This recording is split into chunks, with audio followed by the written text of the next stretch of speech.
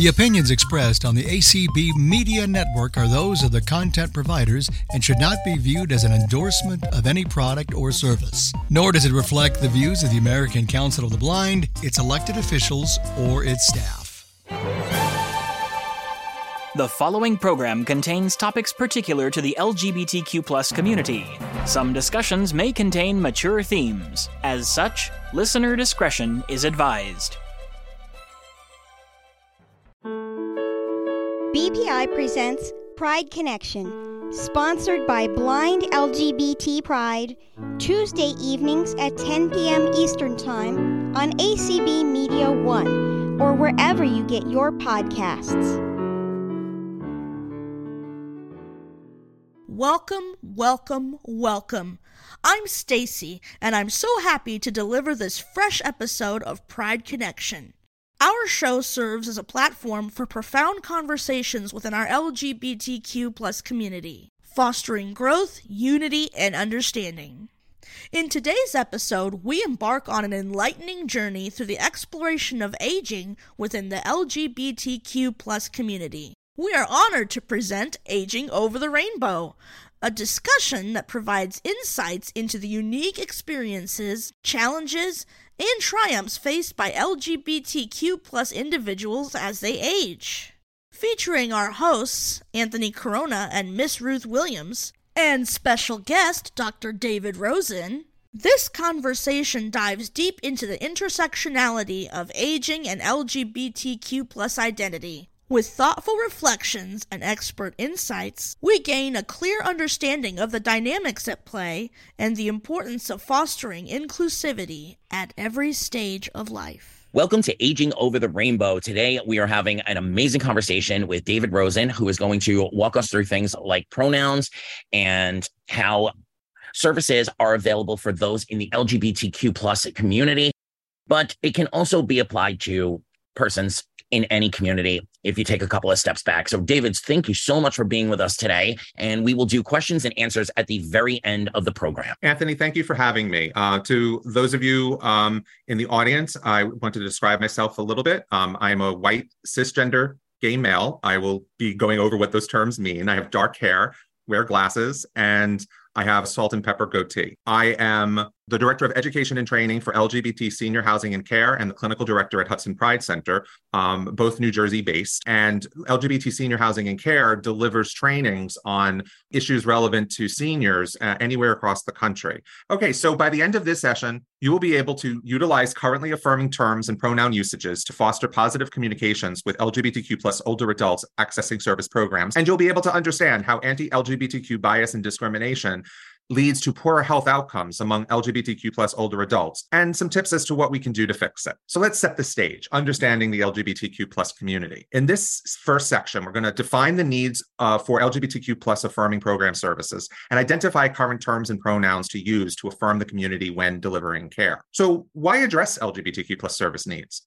Well, 7.1% of adult Americans, that's about 23 million, openly identify as LGBTQ+. Now remember, openly identify as 7.1% of adult Americans means that there's quite a large number who aren't openly identifying that will bump up that number of the constituency of LGBTQ+ Americans to well above 23 million. 2.7 million are 50 years and older, and millions more family members, friends, and healthcare decision makers and providers are their allies. So knowing that all of these different groups, both the LGBTQ+ community and their allies, are all seeking services that can affirm their sense of identity and address their unique needs, means that we have to start paying attention to the way that care gets delivered, so that way we can both engage and retain LGBTQ+ people into needed care services. Most of the US general population do not know what all the letters within the acronym, say LGBTQIAAP+, stand for.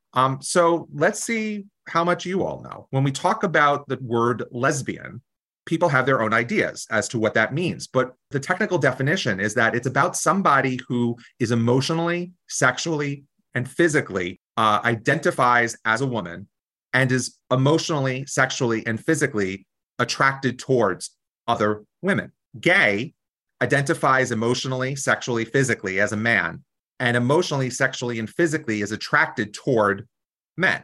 However, when you use the term gay, it's still widely used to refer to any same-sex relationship. So when you say gay, you need to distinguish it as gay men or the gay community in order to understand whether you're talking about people who identify as men who are attracted to other men versus just the entire community. Bisexual, this is an individual who identifies emotionally, sexually, physically as either a man or a woman, and emotionally, sexually, and physically is attracted towards their own gender and one other gender. And you'll note here that I said either man or woman for themselves, but it's about one gender and their own gender for the attraction. Because as we'll get to learn, there are more than two genders. And as long as you have more than two genders, the word bisexual really only applies to those subset of people who are attracted to two genders for the term bi. There are other terms we can use for people who are attracted to more than two genders, and we'll get to that shortly. So these are all sexual orientation terms. So another sexual orientation term is asexual. People who do not express sexual attraction to other individuals, regardless of the gender or gender identity or gender expression of the other person. So asexual is a term that basically says that there isn't a sexual attraction. It doesn't mean that they can't date. It doesn't mean that asexual people don't enter into relationships. It just means that the butterflies in the tummy don't actually arise when they're engaging with any other person. And that is a nickname for asexual people is ace. Pansexual is also a sexual orientation term. People who can experience sexual attraction to others regardless of the gender or gender identity or gender expression or appearance of the other person. So this is the term generally used when we start to talk about two or more genders. And people who are pansexual might only be attracted to two genders, but one of the genders does not need to be their own. So for bisexual people, they're attracted to their own gender and one other. For pansexual people, it's two or more genders of any type. So I could be a pansexual person and I am a man, but I may only be attracted to, say, women and intersex people, and I'm not attracted to men. And that would still put me in a pansexual category.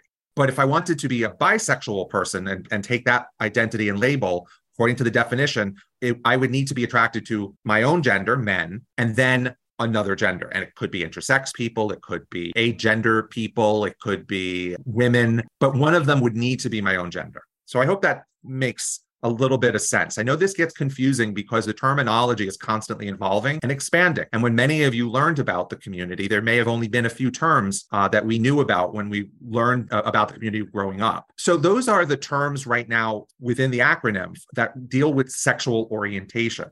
I mentioned intersex before. Intersex refers to people born with ambiguous genitalia or physiology or sex chromosomes other than XX or XY types. And this group of people are biologically not conforming to the definitions of how we view male sex features and female sex features. And they are still human beings, and yet we can't put them into a category of male or female because they have blended or ambiguous characteristics. An example would be somebody, say, who had XXY chromosomes. So they may be born, they'll have certain anatomical features that you might look at and they might, say, present anatomically in terms of their genitals. They may look female, but when it comes to chromosomes, they're not fitting what we say females are supposed to be, XX, they're XXY. So the intersex group of people are just another variance on how humans can express themselves in the world. It is completely natural, and about 1% or so of the human population will be born with intersex features. But intersex is not about who you're attracted to. It's also not really about how the gender you see yourself to be. What intersex is the physiological category within the acronym. Another one is transgender. Now, transgender is not about the physical characteristics. It's not about who you're attracted to. It's actually about your sense of gender. So it's a term used to describe individuals whose gender identity, gender expression, or both is different from cultural expectations based on the gender someone was assigned at birth. And that when we say assigned at birth, what we're talking about are when babies are delivered, right? the doctor, nurse, midwife, they'll take a look at the baby and they have to check off something on a birth certificate. They usually look at the physiological features. So if the baby has a penis, they check off male. If the baby doesn't have a penis, they'll check off female. Sometimes blood work is done and they'll know the chromosomes. But ordinarily, for the vast majority, it's done just with a visual examination. We don't actually get input from the baby. The baby is wailing away. The baby has no communication skills. So it isn't until the baby grows up, learns their native language, and then can tell us their gender that we actually can get what we call a gender identity. And that's the area where people then start to say whether what was assigned to them on that birth certificate is accurate or not. Now, the vast majority of us, it will be accurate. What was put on the birth certificate will be consistent with how we view ourselves in terms of our gender. But for some people, they will not agree with what was put on the birth certificate. They will have a different sense of self. And that group of people are called the transgender community. Within that community are a lot of different terms for different subsets: non-binary, agender, pangender, gender fluid. There's all sorts of terms, but all of that comes in under the umbrella of the transgender community. It does not imply any specific sexual orientation, nor does it require you to have a specific gender expression or a transition status. So you could be a transgender person and do no medical interventions. You could be a transgender person and do all medical interventions. So it's really about your cognitive sense, not what you're doing to show the rest of the world, that defines whether you're part of this group. The last two letters that I want to touch on in the alphabet soup are queer and questioning. I'll go with questioning first. Questioning is a term we're using for people who are still undecided. They're exploring, unsure about some aspect of who they are, whether it's their sexual orientation or their gender identity or their biological sex. And that questioning period of time allows them entry into the community. They can be part of our community because they are welcomed in, since they are not definitively sure yet. A lot of the reasons why people need time to figure it out has to do with the lack of access to education on LGBTQ issues for our children and young adults. When you don't gain access to words to help you understand your place in the world, it's hard for you to know, other people share similar concepts, features, desires. It's also hard to know what it is that you're feeling and what that means. If all you're ever told is everyone is a man or a woman and everyone is straight, then when you know that something is different, you may not know why it's different, how it's different, or how to self-define, because you haven't been given any other vocabulary. What we're seeing is the questioning group is getting younger and younger, because as we are getting more educated, we're finding that people who are older now have had more time to land on where they know themselves to be. But you may still see a lot of questioning within your senior population because they spent so many years worried about what people might say or the consequences that might happen, that they suppress any cognitive considerations of what they might be feeling or thinking. And it only starts to emerge, the fears in some ways begin to erode, either because they've just lived so long that they don't care anymore what people think, and so they're now willing to come out, or their defense mechanisms start to deteriorate through just biological processes, and what was always there now emerges because they're no longer holding back or able to hold back. So you're not seeing as many questionings within your 20s and 30s and 40s anymore. It's really usually younger than that or older than that, but it still is a term. Finally, queer. Queer is a universal term that hits at all of these aspects. Someone's sexual orientation could be queer. Someone's gender identity could be queer.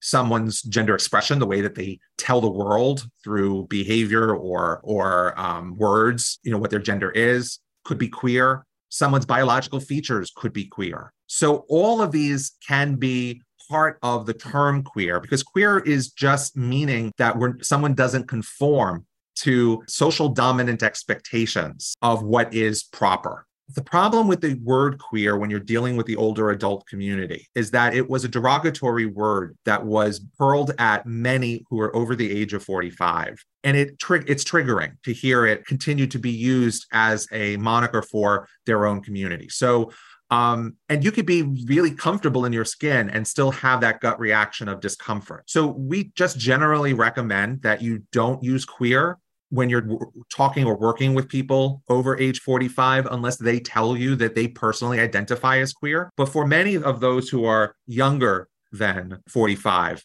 the word queer is perfectly acceptable. And the use of queer can't always be avoided because it is now part of lots of people's organizational names.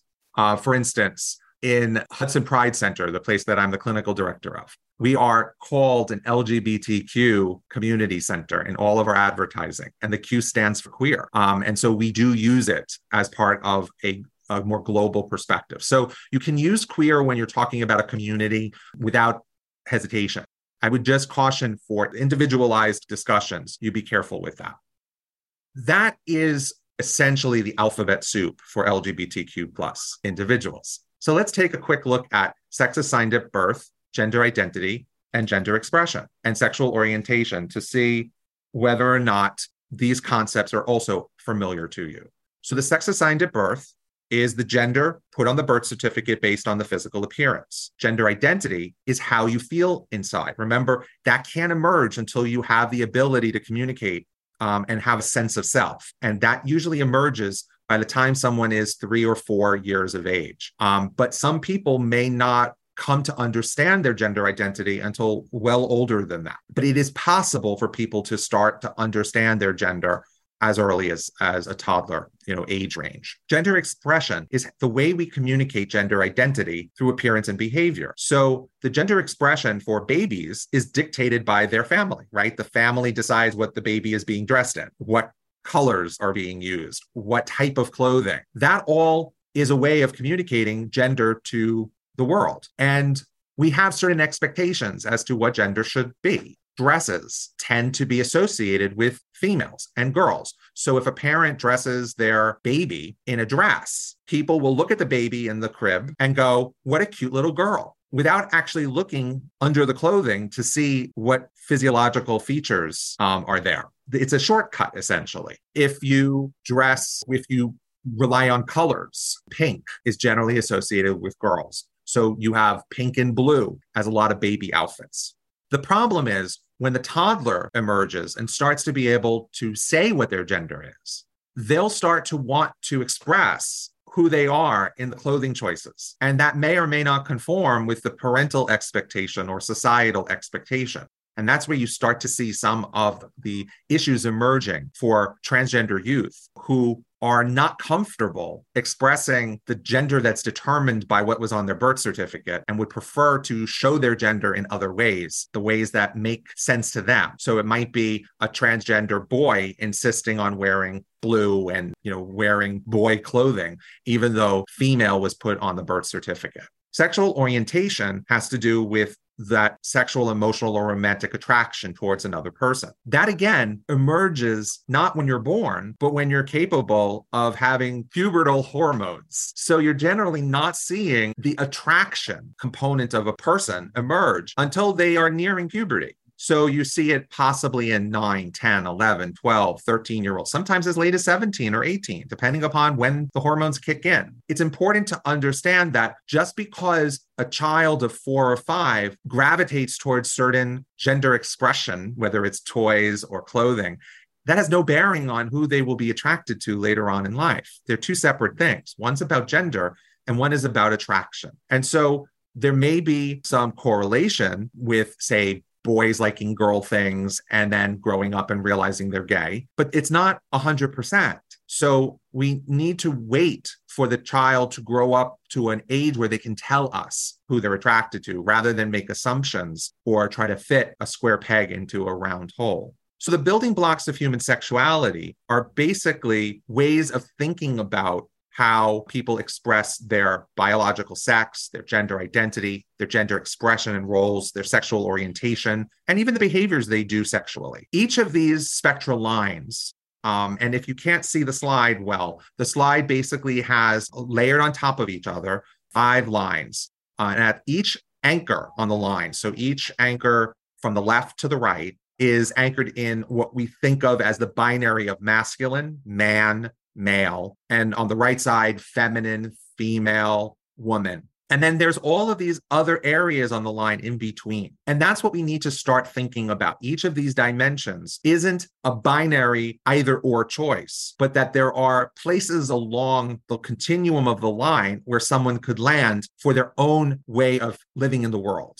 I'm going to go through each one of these to help you better understand how someone can move through the world. When you're talking about what a cisgender identity is, we're talking about when one's internal sense of self matches the biological sexual organs one is born with. So in this instance, the two lines that matter to understanding what a cisgender identity would be your biological sex line and your gender identity line. The biological sex line would be anchored at either the left or the right, where you would put a check mark or a circle or an X. And if it's the left, you're saying you're male. On the gender identity line, which you just draw right below it, you would put under gender identity, again, all the way to the left, man. And so what you're saying is a cisgender man aligns both on the left anchors of both the biological sex assigned at birth line and the gender identity line. They're the same. They are in alignment with each other. That is the vast majority of people.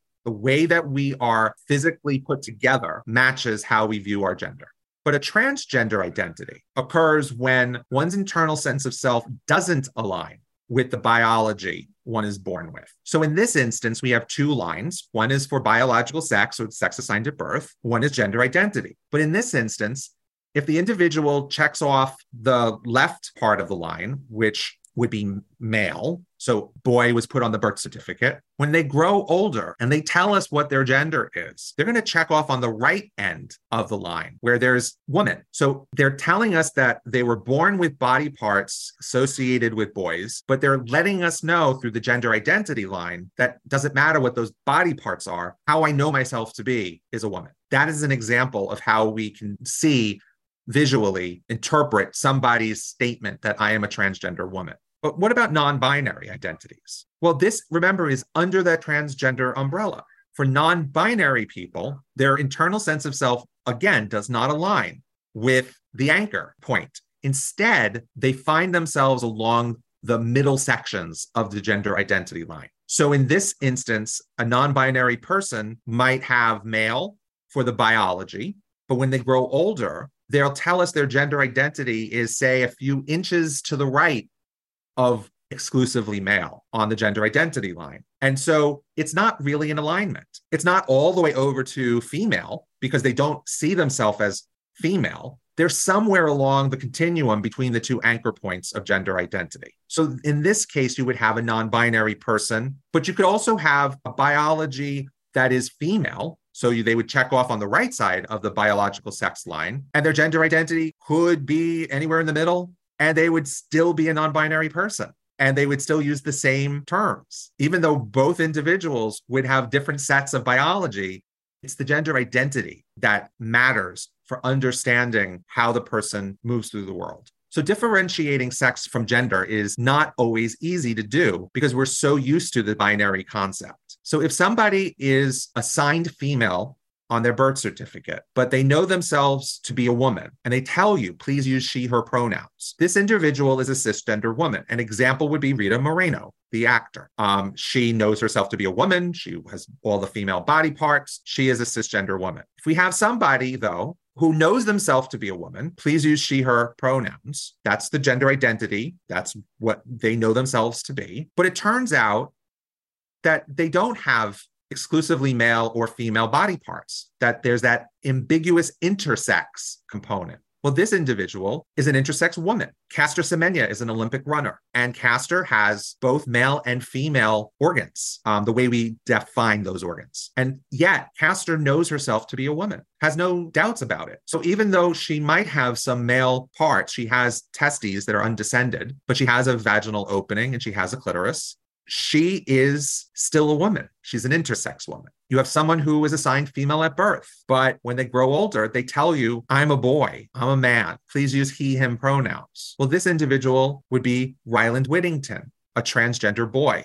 Ryland, despite having female body parts, knows to his core that I am male. And he was able to say this when he was as young as 4.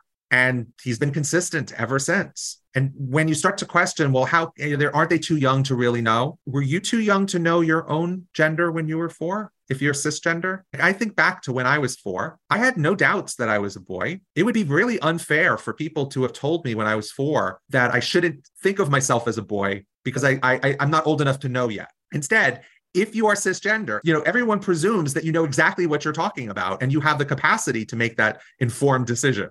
It's only transgender individuals that suddenly we say they're too young to understand and too young to know. You know. And so like cisgender kids know that they are cisgender. Transgender kids know that they are transgender. It's really that simple. And here you have an example of somebody who, say, is assigned male at birth, but their gender identity is neither man nor woman. They're non-binary, and they want you to use they, them pronouns. Tyler Ford is a model. And Tyler was presumed male at birth. But as Tyler got older, Tyler understood my gender is not a man. I'm not a woman. I am non-binary, something other. And for Tyler asks for they, them pronouns to be used. Because right now, that's the easiest pronoun in English, to be able to have people use a pronoun that is part of the language that we don't have to then learn a new pronoun. But there are neopronouns, other pronouns that could be used as in a singular case, such as ze or here, that people who are non-binary would want you to use rather than they, them. Tyler uses they, them because it's a comfortable pronoun for a lot of people to use. But what you might also find is that, say, Tyler didn't put the heart or the circle or the X in the middle of the gender identity line, but did it just to the right of man. Not quite at man, but a little bit off. Still would be part of non-binary community, but the pronouns that Tyler might give you might be he and they, saying to you essentially, I am non-binary. I don't want you to push me in with all of the cisgender men, but I'm comfortable enough with the idea of being presumed male that if you use a he pronoun, it's not going to make me uncomfortable. So if you can remember to use they, please do, but he is also acceptable. And that's why you may come across some people who will say for their pronouns, please use he or they. If they don't give you the singular pronoun of he or she, then they're saying that you can only use the pronoun that they're giving you, they, them, or if they're using one of the neopronouns. They're all part of that non-binary continuum, anywhere from just adjacent to man to just adjacent to woman is all part of the spectrum of non-binary individuals. They can use many different terms. They could use terms like pangender, gender fluid, agender. So again, not pigeonholing everyone into one term. The whole spectrum allows for lots of different terms. And if you don't know a term, it's perfectly acceptable and reasonable for you not to know every term. But once you've come across a new term, learn what the definition is and try to remember it. So that way you could be more affirming when you come across someone from the community who uses that term in the future. So what about pronouns? Well, people may use different pronouns based on their gender. Someone who identifies as male might use he, him, his. Now, this male person could be cis male, meaning what was put on the birth certificate and how they know themselves to be are both in alignment as male, but they can also be a trans male, somebody who was assigned female at birth, knows themselves to be male, and goes with him and he. It could also be an intersex male, someone with intersex body parts, but knows themselves to be a male, would use he. A person who identifies as female might use she and her. And again, it could be cisgender women, transgender women, intersex women. They just need to identify as female in order to use the she, her pronouns. A person identifying as non-binary might use they, them, or remember that neo pronoun z, zers. And it's important to utilize the pronoun someone's asking you to use because that's the respectful way of referring to them. I am cisgender male. I don't find it particularly respectful if people call me she. I don't particularly like it. I'm he. And so when someone asks me to use the pronoun they, I have to keep remembering, right? If I'm not comfortable with people calling me she, why am I forcing someone else to have to be uncomfortable? If they want me to use they, then I'll use they. It's important that we respect the people that we're working with and delivering services to and using the terms that work for them, not the terms that are easier for us to remember. More gender identity terms. Transgender and non-binary are adjectives, and they're to be used that way. So it's a transgender woman, transgender person, non-binary individual, non-binary person. You don't refer to people as transgendered or non-binary. It's not respectful to do it that way. It is simply describing the relationship between a person's sex assigned at birth and their gender identity, not an adverb where you're trying to, or a verb where you're trying to say that something's going on with them.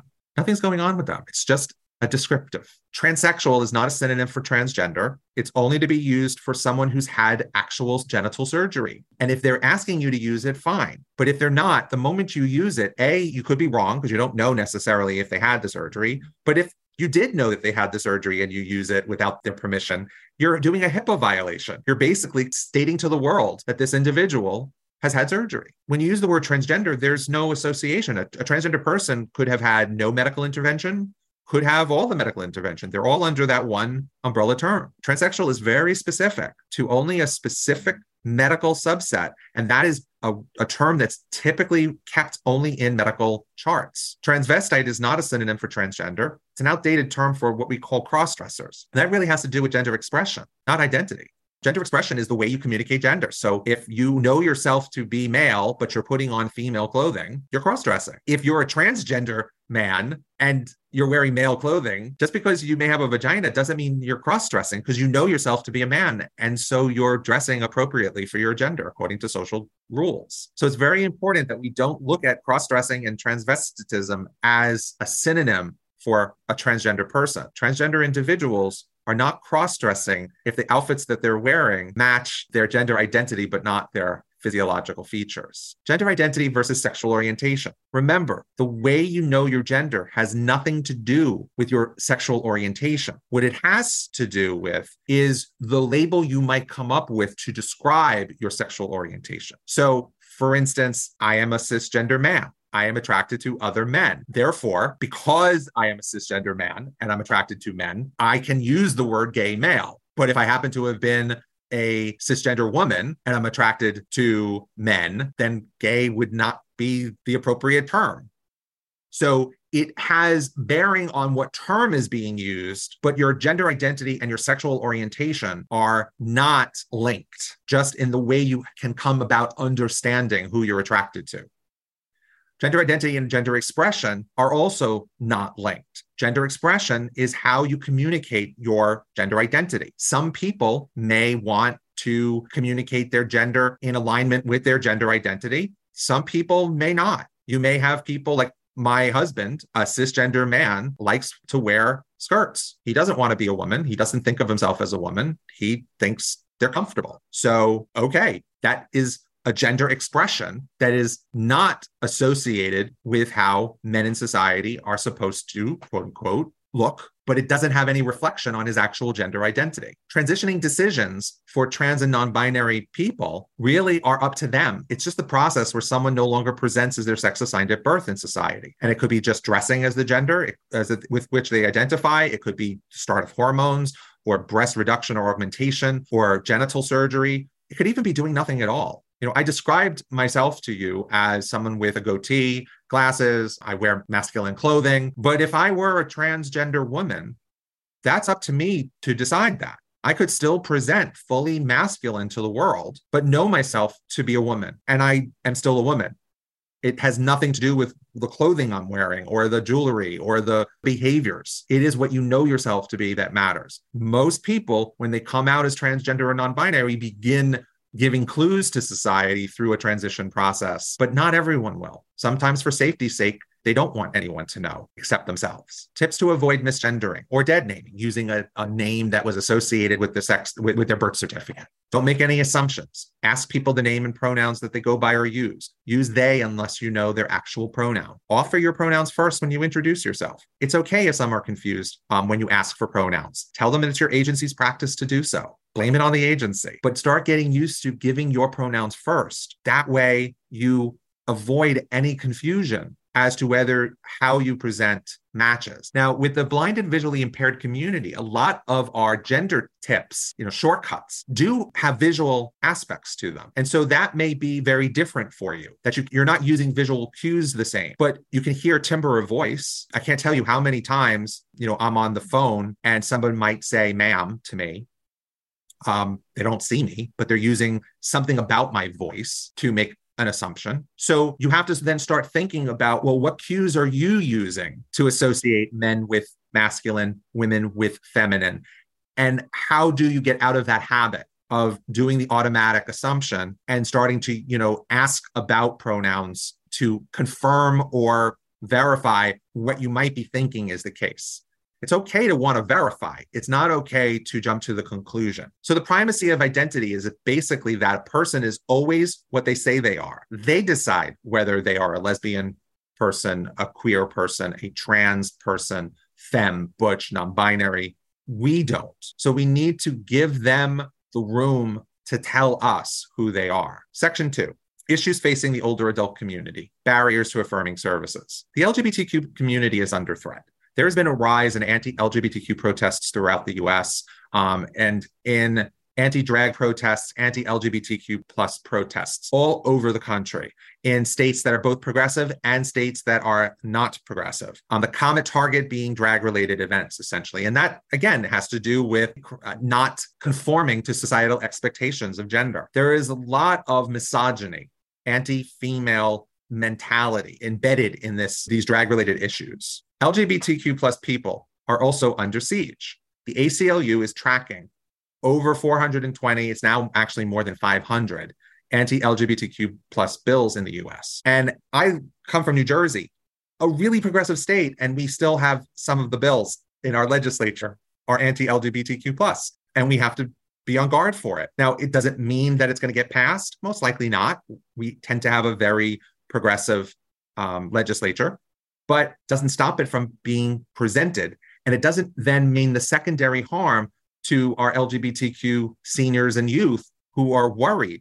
The seniors remember a time when they had no rights and they're fearful we're going to go back to that. And the youth who just see people hate them and don't know what to do about that. And so what we have are real moments in this current year in which trauma is really something to be thinking about. And I wanted to put this out to Miss Ruth or Anthony. What is Blind Pride International doing in response to all of these anti-LGBTQ efforts across the country? By the time this airs at convention, we will have run what we're calling Don't Say Gay Won't Make Us Go Away episode of our podcast, Pride Connection. It is personal testimonials with factual and statistics weaved in on how the anti-LGBTQ plus legislation makes us feel, affects our community, and how we feel about those that came before us and fought for our rights, and those that are coming out now or will come out and have to come into this upheaval of, reversal of the tide of gaining rights. And now, where the pendulum is swung and we are potentially losing rights. We also do a lot of outreach within the blind and low vision community, and also to outreach to LGBTQ centers around the country, letting them know we're here and letting them know that we support. So if there are initiatives, we are willing to collaborate. And I think what I'd like to say is that one of the things BPI is doing is continuing to thrive in the face of all these regressive laws. It doesn't sound like an accomplishment, but I think just the fact that these things are coming out of all quarters. And the fact is we're still reaching out to new members. We're still thriving our personal lives. We're still staying connected. And those things are really equally important. Just knowing that we've got each other's backs. And you don't have it everywhere in the world, but here in BPI, this is a real family and we take care of each other. So I just wanted to point that out. And that's thanks to Anthony and to Leah and Gabe and all of the members who just keep going. We just keep on going. And then, David, there are folks like you who come along and help us to educate and help us to put proper language and proper perspective to some of the things that our larger blind and low vision community haven't had to think about as much as they may have to think about it now. And so through education, we're also seeing that we are finding new avenues of allyship. Well, thank you for that, Anthony and Ms. Ruth. Education is key. If we're going to start to move the dial back towards some semblance of compassion and security for the community. Most bills and laws are focusing on prohibiting trans kids from participating in sports programs or using restrooms that match their gender identity, or medically approved gender assignment medication, puberty pausing medications. Over 2/3 of these 500 plus bills really are focused on harming the trans community. Some focus on banning drag performance or book banning, or taking out content from schools and colleges that talk about anti-discrimination. Some include criminal charges against parents or professionals who seek to provide LGBTQ plus affirming education or healthcare. These are all really damaging to the general population. But for older adults, they are facing an array of unique anti-LGBTQ plus barriers and inequalities that stand in their way of experiencing a healthy and rewarding later life, just at a time when they are that most vulnerable. Remember, as we age, no matter how well you keep yourself, the body starts to deteriorate. I mean, I'm 51 and I'm already experiencing some of that. And it just gets harder and harder to have to manage all the physical stuff that's going on while also combating all of the anti-LGBTQ focus that is happening throughout the country. And it creates a real sense of panic that when you're going to need someone the most, when you're going to need government services, when you're going to need a community, the community won't be there for you.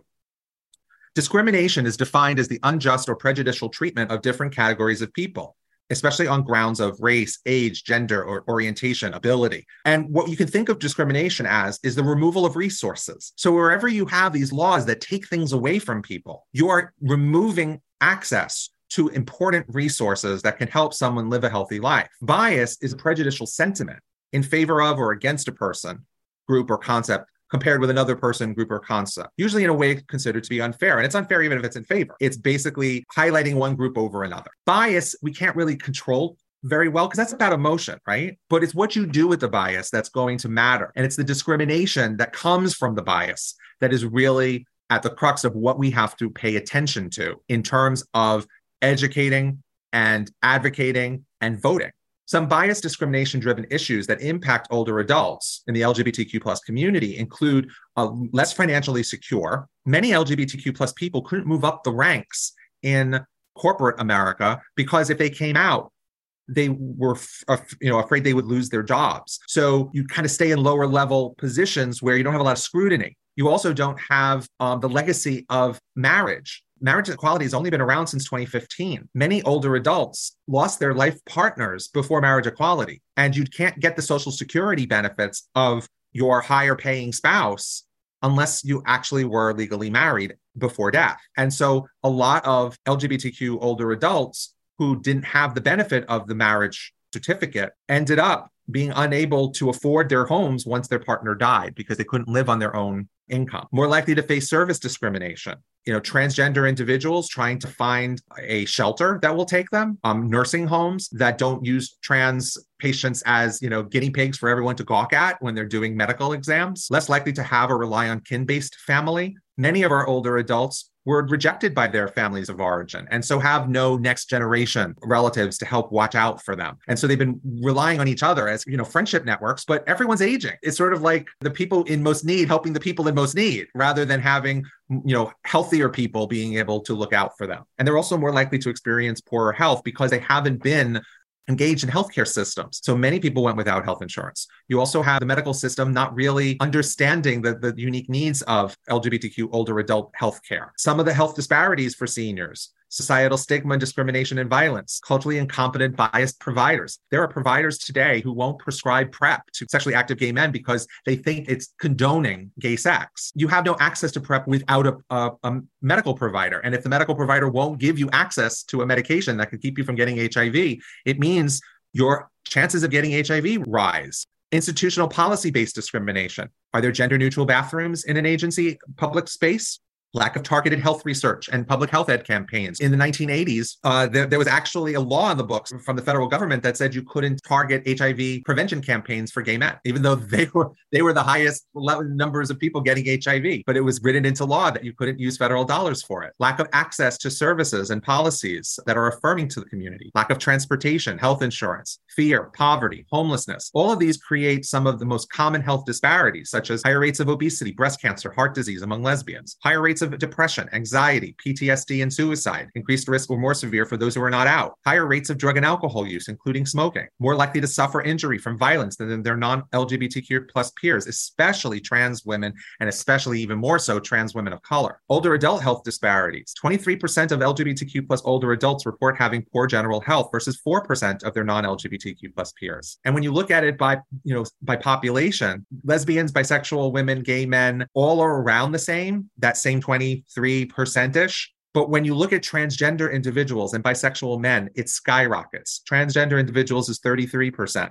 report poor general health. How many of our medical providers are actually trained in trans health issues? They have the most need and yet the least likely to have competent practitioners. Bisexual men are also 29% more likely to have poor general health. And that has a lot to do with bisexual stigma, where the gay community doesn't trust bisexual men to really be bisexual. And so they shun them. And so they don't get the support of the gay community. And the bisexual men don't get support from straight community because they're seen as accepted. And so they're stuck on their own. And when people are isolated, health declines. Older adults' thoughts on long-term care. 67% fear neglect. 63% fear abuse, 62% fear unequal access to social and health services, almost 63% fear verbal or physical harassment, nearly 56% fear having to hide their sexuality or identity, 88% would feel more secure with specialized LGBT trained providers. So you've got nearly 2/3 of the older adult population of LGBTQ individuals really not happy with the long-term care system that we have in this country. As they age, many LGBTQ plus older adults then go back in the closet, hiding their sexuality due to the fear that they'll experience bias, discrimination, shame, and violence. It can also be the case for younger LGBTQ plus individuals facing physical conditions that require an increased reliance on community services. So it's not just the older adult community. Anyone who is experiencing physical limitations that require help from a social system may go back in the closet or not come out for fear that they won't get help if they are known to be LGBTQ+. Can't the federal government help? Well, the federal anti-discrimination policy actually doesn't apply to LGBTQ+ people. We're not considered a protected class. So even though it's in there, it's not really a mechanism. We really need the Equality Act to be passed through Congress to have an actual federal legislative response. In 2021, President Biden issued an executive order on preventing and combating discrimination on the basis of gender identity or sexual orientation. And this put in federal regulations protecting LGBTQIA+ individuals' access to programs in housing and healthcare. Problem is, he's only president to 2024. Whoever comes in 25, if it's not President Biden, that executive order goes away. And so any of the federal protections are only good for the life of the executive branch, unless we have legislative solutions. But at the state level, we're doing better. As of January 1st, 2023, California is now shielding families of trans youth from criminal prosecution if they go to California for gender-affirming care. Colorado, Illinois, Maryland, New Mexico, Minnesota have also passed bills designed to shield transgender care. In March of 2023, New Jersey did an executive order. But again, that's wonderful to protect trans healthcare, but it's only good while Governor Murphy is in office. Who knows, what will happen when our next governor comes in 2025. Current state legislation protecting our seniors is only Massachusetts, New Jersey, California, and Illinois. 4 out of 50 states. DC has a similar older adult protection law in place, and DC is larger than, at least a third of the states, but that still really doesn't protect our seniors nationally the way it should be. So our last section, putting it together. How do we develop an LGBTQ affirming housing and care environment? Equity is more important than equality. Equitable access results in equal opportunity. The way to think about that is I have full visual sight. Anthony does not. Anthony has access to a seeing eye dog. Should I get equal access to a seeing eye dog so I can walk down the street? Is it No. actually, but that's equal. Equal is that Anthony shouldn't get the, preferential treatment. But Anthony having the dog allows Anthony to walk no differently through a neighborhood than I can walk. And so we have equal outcomes, navigating safely an environment of our neighborhoods because he has the dog that I don't need in order to be able to achieve that same outcome. We have to make certain that equitable access occurs. And that way we have to be thinking about what are the resources that are being denied people through discrimination that have to be returned to them so that they can get to the equal outcomes. How do we do that? Well, initial steps is make the case. Identify stakeholders, assess your organizations, determine financial opportunities in your market area, present a needs-based case for why an affirming service program is needed for the LGBTQ plus community and evaluate access to existing community services. This is the most important first step. Look at your environment, see what's needed. Number 2, post welcoming cues. Display symbols that identify your program as welcoming for the LGBTQ plus community. Now, again, for blind and visually impaired communities, what would that look like for you? What could that be?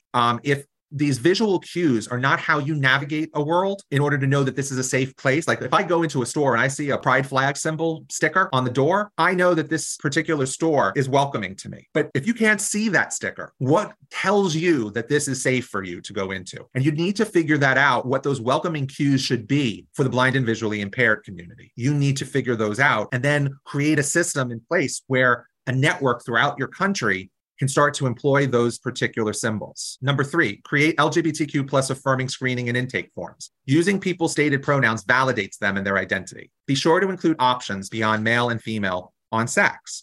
Ask what name they would like to be called if different from their legal name. Be sure to include a question about sexual orientation as part of intake.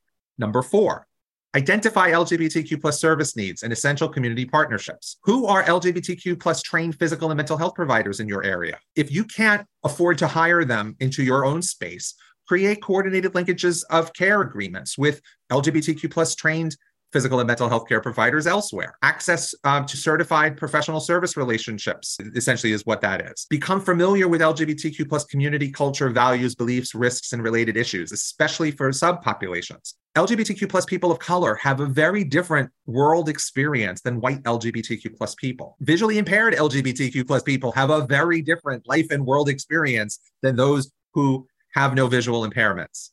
How do you make certain that the type of services you give are going to meet the needs of the unique population? Not just a blanket, oh, well, this is, a pride sticker we're putting up.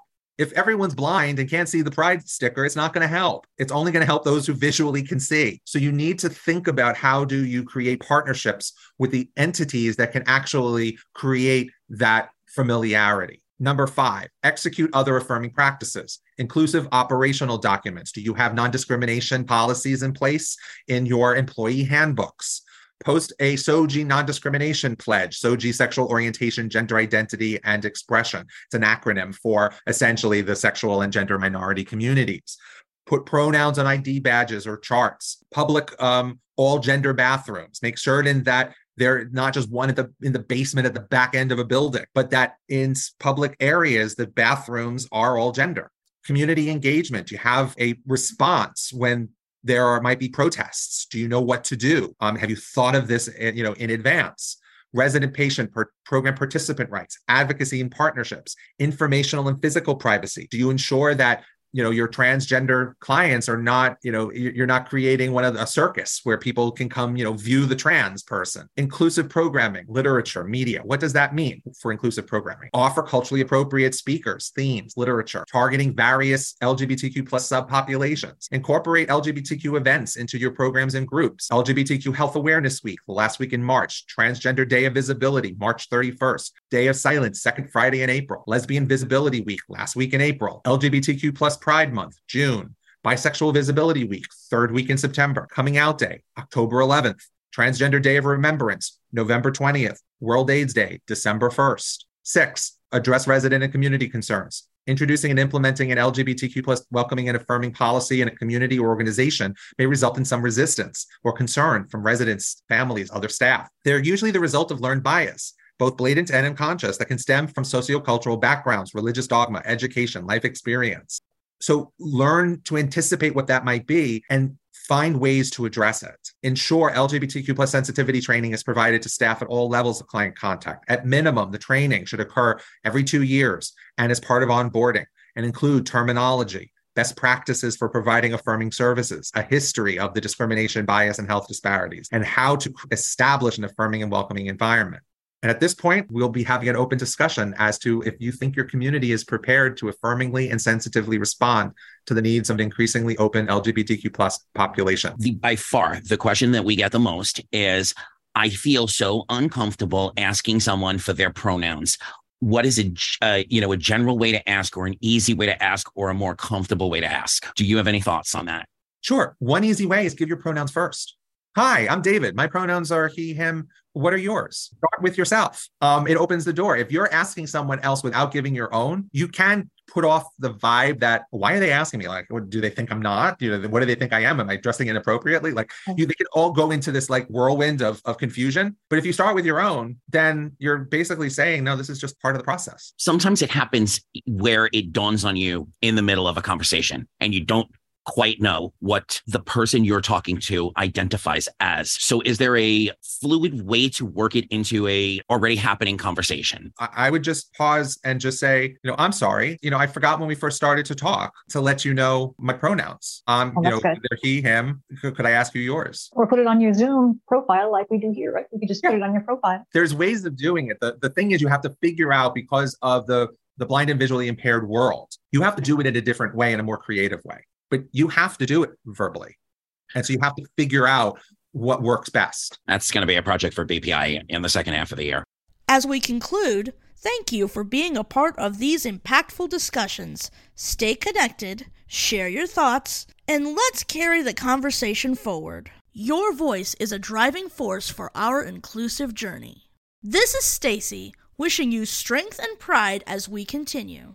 Until next time, stay well and stay engaged. You've been listening to Pride Connection, sponsored by Blind LGBT Pride International. For more information, please visit our brand new website, bpi.gay. Thanks for listening.